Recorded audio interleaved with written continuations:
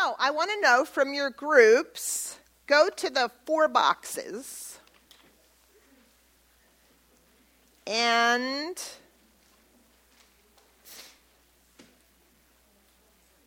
you're going to have different numbers. How many of you found it very, very difficult?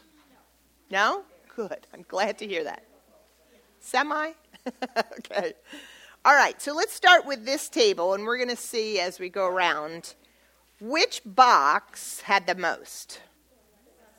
Okay. Is that true with everybody?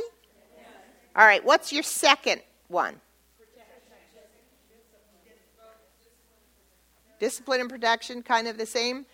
Did you have a lot more protection? Okay, so how many had protection next? How many tables? Is this number 2? Yeah, the second one. Okay, and what's the third one? Okay, so blessing, then protection, then discipline, and the last one was punishment. Okay, so before you did that exercise, would you have assumed that was true?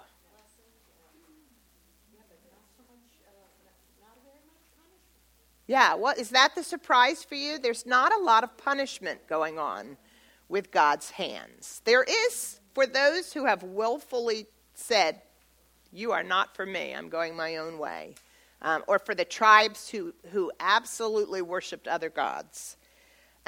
Anybody surprised that there was more protection for most of you than there was discipline? Yeah. And that discipline with his hands, he was always calling his people back to himself. Never shunning or pushing his people away. He was always trying to bring them, which we do with our own children. Discipline should never be, I'm really angry at this moment, so I'm going to make you pay for my anger. It's always to bring you back into good behavior, into fellowship. We should always end our discipline. It's so much easier as a grandmother to do that, though, I find. There's always a reason to hug afterwards. And here's a piece of candy, that kind of thing. That I didn't so much do. So I loved that exercise because even for me, I was surprised at how much God uses his hands just to bless our lives and to protect us from evil and from harm. And what a good heavenly potter we have that he uses his hands in that way. Any other surprises or anything else you wanted to share shortly in a few words? Okay, you're going to get to do that in your next small group. You're going to be able to talk through some of what we've shared. So let's move on. When we get to the place where there's nothing between God's hands and ourselves, he's pulled things away from us so that we now are beginning to sense that he's holding us, we experience the process of wedging. Remember, not wedgies. So wedging, if you've not seen anyone working with clay, maybe you've seen people doing that with dough, bread dough. Is the kneading process. Wedging is a little different from working with bread dough. But it is moving the clay around in a circular fashion. Nowadays, some people will knead their clay differently. But in the Bible time, as far as my reading has shown me, they did it in a circular fashion as they were kneading this clay to make it workable. And I just wonder if the potter is convincing the clay that this is the way you're going to be going in a very few moments, in a few days, I'm leading you towards something very, very important. So one of the books that I read said, the time of wedging, remember potters are a little different, the time of wedging is intimate contact between the potter and his clay. And it was very moving as I read through these books how the potter feels about this wedging time. I found, as I looked through Scripture, that the word drawn, D-R-A-W-N, is an allusion to the wedging process. So, for instance, in Jeremiah 31, verse 3, it says this, The Lord appeared to us in the past, saying, I have loved you with an everlasting love, semicolon. I have drawn you with loving kindness. And that word drawn can be defined in Hebrew as to draw, to lead, to seize, or to drag, which is what the potter is doing with his clay. The wedging process is an intimate process between the potter and the clay. He is drawing that clay to a very important moment. Here's another time it's used in the Greek, John 6:44. No one can come to me unless the Father who sent me draws him, and then I will raise him up on the last day. That word draw is that leading, seizing. The potter is the initiator. God the Father is the initiator. He is drawing all of us to himself. Whether you've not been in a relationship with him as your father, or whether you've been in a relationship for years, he is the initiator because he first loved us.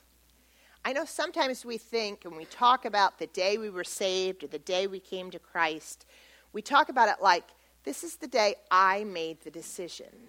And the truth is, none of us make that decision unless God calls us.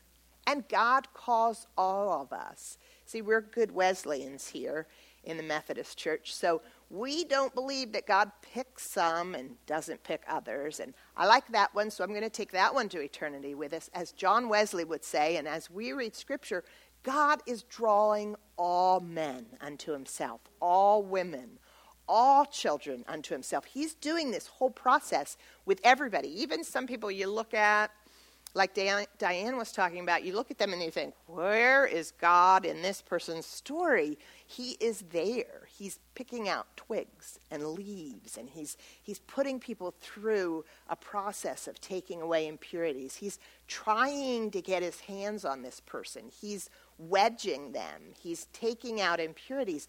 God is the initiator in all of our lives. We never get to the point where we have enlightenment and decide salvation is for us. He brings that to us.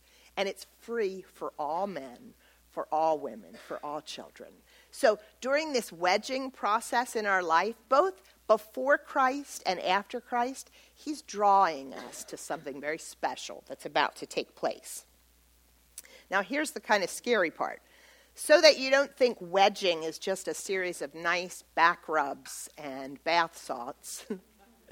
It isn't all that. A lot of times in the process of wedging, the potter will be moving this clay towards the wheel, and he finds that the clay is not workable, or he finds that maybe there's something else in there that the clay hasn't given up yet. And so he takes this wire that he kind of hangs up above the table where he's working, and he takes the wire and he slams this wire through the very middle of the clay and opens it up, and sure enough, there'll be a pebble in there, or maybe an air bubble, and we're going to find out later today what happens in the kiln when there's air bubbles in clay. Not a pretty sight. And so the potter will take the air bubble out, will carefully take the piece of grain or the rock or the stone out, and then begin the process all over again. Maybe some of you are thinking, oh my goodness, that's exactly where I am. I'm laying on the table, waiting for God to tell me when I'm going to go to the wheel, and all of a sudden I'm sitting there happily, and a wire goes through the middle of me and rocks my world. And the truth is, when that happens, it is the grace of God that he's allowing one more look, one more pass, one more time for the potter to keep you on that floor.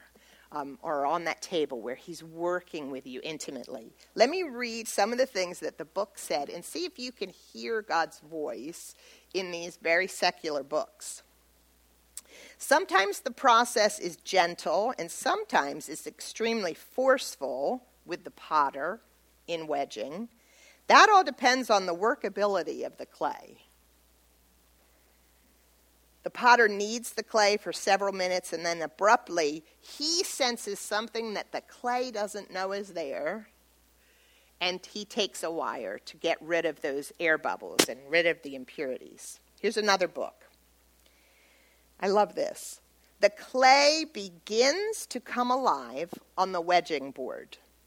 All clay is different. Much of the difference has to do with where the clay came from, what the particular consistency of the clay is, and how coarse or plastic that clay is. Here's another book. These are all different books. The primary purpose of wedging is to get out air pockets, but another purpose is of equal importance. There's unspoken dialogue that's initiated between the potter and the clay. Time spent wedging is a time of intimate contact that establishes a mood of thinking and working. It serves to initiate and direct future courses of action. So potters, as you wedge, listen to your clay.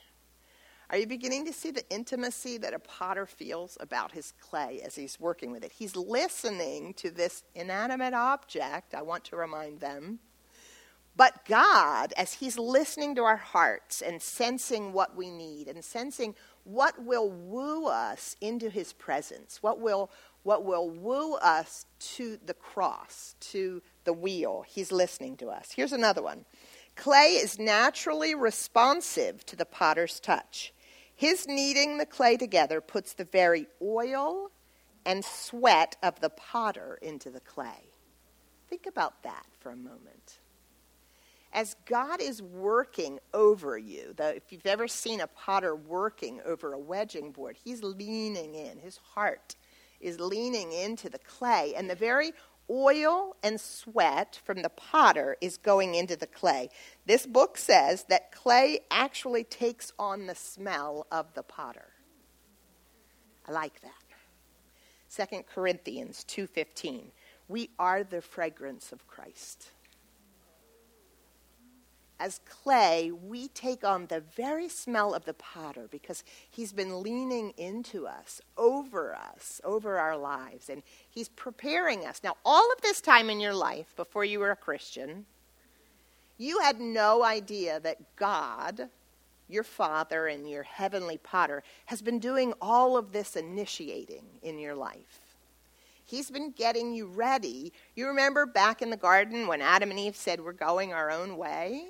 And they stepped out of the garden, and God's grace was that he put an angel there so they couldn't step back in because they would have had to live eternally with this defiance, with this resistance. And so God said, no, that's not going to happen. I will keep you out of here until I'm able to woo you back in. And so he took the skin of an animal and he clothed them, and he said, you are about to go on a journey. But this entire journey, I will be with you. I will be taking out the impurities. I will be wooing you back into my presence. And eventually, because of the death of this covering that I'm giving you, you will come back into my presence if you're willing to choose me and not your own way. So let's talk about that. We're at the wheel now, ladies. And in our story, in the potter and the clay, the wheel represents the cross. And the cross, or the wheel, there's two parts to this.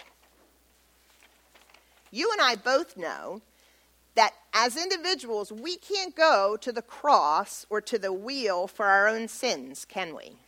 There's nothing we can do. There's nothing. We can't make a decision like one might make the decision, I'm never going to sin again. I'm going to take my own life as a sacrifice, and I will cause myself to never sin again, and I will pay the price for myself. You know that's absurdity. So in our story, the wheel that the clay gets up on represents the cross. It represents the cross in our own lives as Christians. It represents Christ going to the wheel for us. He was centered on that. God knew from the very beginning. Remember the foundation of time as we read in Scripture. Before we were created, God knew that Jesus, his son, would come. and he would take the cross. He would die as a sacrifice for our sins because we, not Jesus, we decided to go our own way. We said, we will be resistant to your love. We will be resistant to your fellowship. And we will make the decision that our way is better than your way. And so Jesus came as one of us. He took on flesh just like us. And here's an exciting thought. He still has flesh just like us. That was one of the most beautiful moments after our daughter died in a car accident. I had just taught on the dance, and the thought of Bethany dancing with Jesus, and he was flesh and blood, was the most comforting. I don't know, for some reason, even as a Christian, I just saw this ethereal, spirit-like world of nebulousness. And when I put together the fact that wherever heaven is, it sustains a human body. Jesus in human form is in heaven, paradise, and he is there with those we love and those who have come to faith in him. For some reason, it changed everything I thought about death.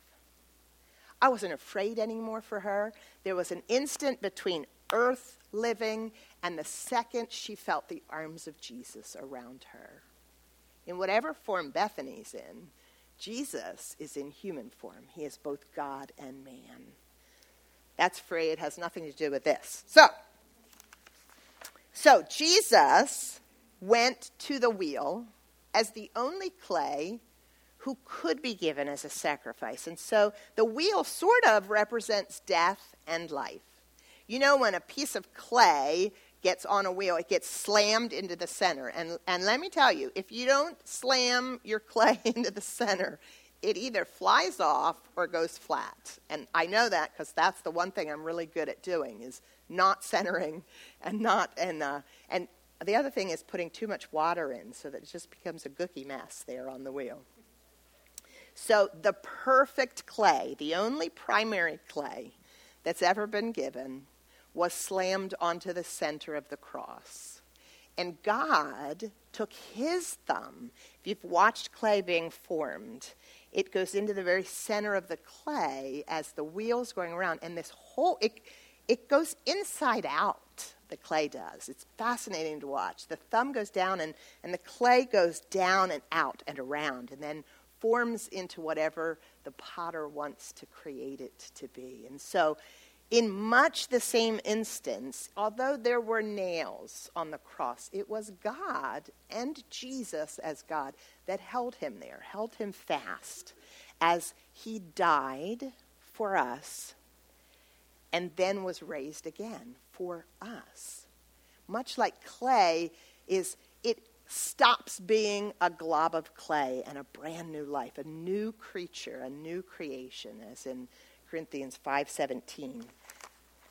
So Jesus takes the cross. And for us as clay, this is the first time it's not God's initiative anymore, it's our decision. We make the decision.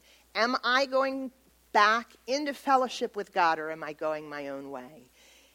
Did Jesus die on the cross for me? Was it my life he was sacrificing for and paying for? And so as we jump up on the wheel, here's our first job we've gotten. Do we get up on the wheel and accept his death? And the second thing is, will we lay down our own lives and our own moral autonomy? Our own decision about what's right and what's good and what's real and what's the best for me and what feels the best. And we say, from this point on, as I center myself on your cross, I will not make the decisions about what's best for me. I will go to your word. I will go to prayer. I will listen for your voice from now on as I'm on this cross. I will listen to older Christians who are mature in the faith, those that have mature clay with bloating and fluxes, you know those people. And I will listen to the experience that I have had. All those things that the Wesleyan quadrilangle says.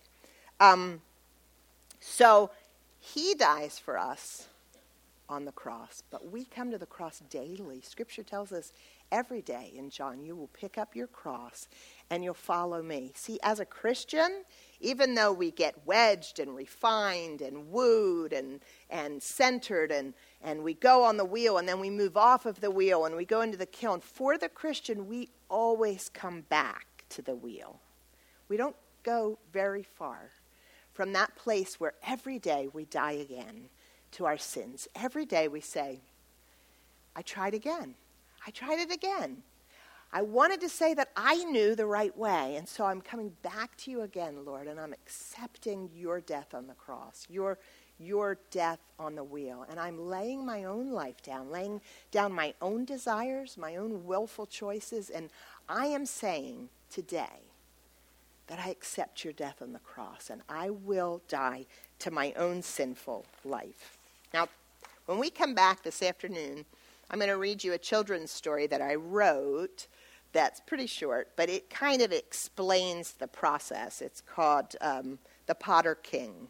And it explains the process of how God creates the clay, and then they keep trying to go to the wheel, and they can't do it, and they can't die to their own sinfulness, and so the potter sends his own son to do that for them. And so we'll get to hear that. So come back. You're going to have an afternoon of playing. So come back in a playful attitude so that you can hear this as a child might, because we know that it's the children who receive the kingdom of God and eternal life. When you meet together as a group after our fun time, right? So after we have some activities, you're going to sit together in the same group. I guess you're with them right now, right? You're going to talk about, where do you see yourself in this process? Here are some ideas. Are you in a refining place where God has shown you places that are impure, or maybe not impure, but you have taken on leaves and twigs and things to fill the empty places in your life. And God is saying, I'm going to take those things from you so that you know my love. Maybe you're in a place, you're on the wedging board, and you're sensing God's love.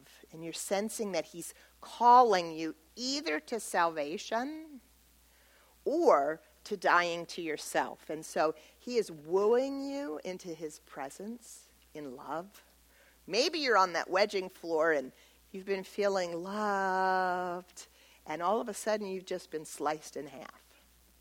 And that's because God has found something in there that he wants to break, or something in there he wants to take, something he wants to bring wholeness into your life so that he fits you back together, and then you go back on there. Now, there's some people here who may be in timeout. And timeout is good for the potter and the clay, because the potter is not in a hurry to get things done. He's not Larry the Cable Guy who says, just get her done.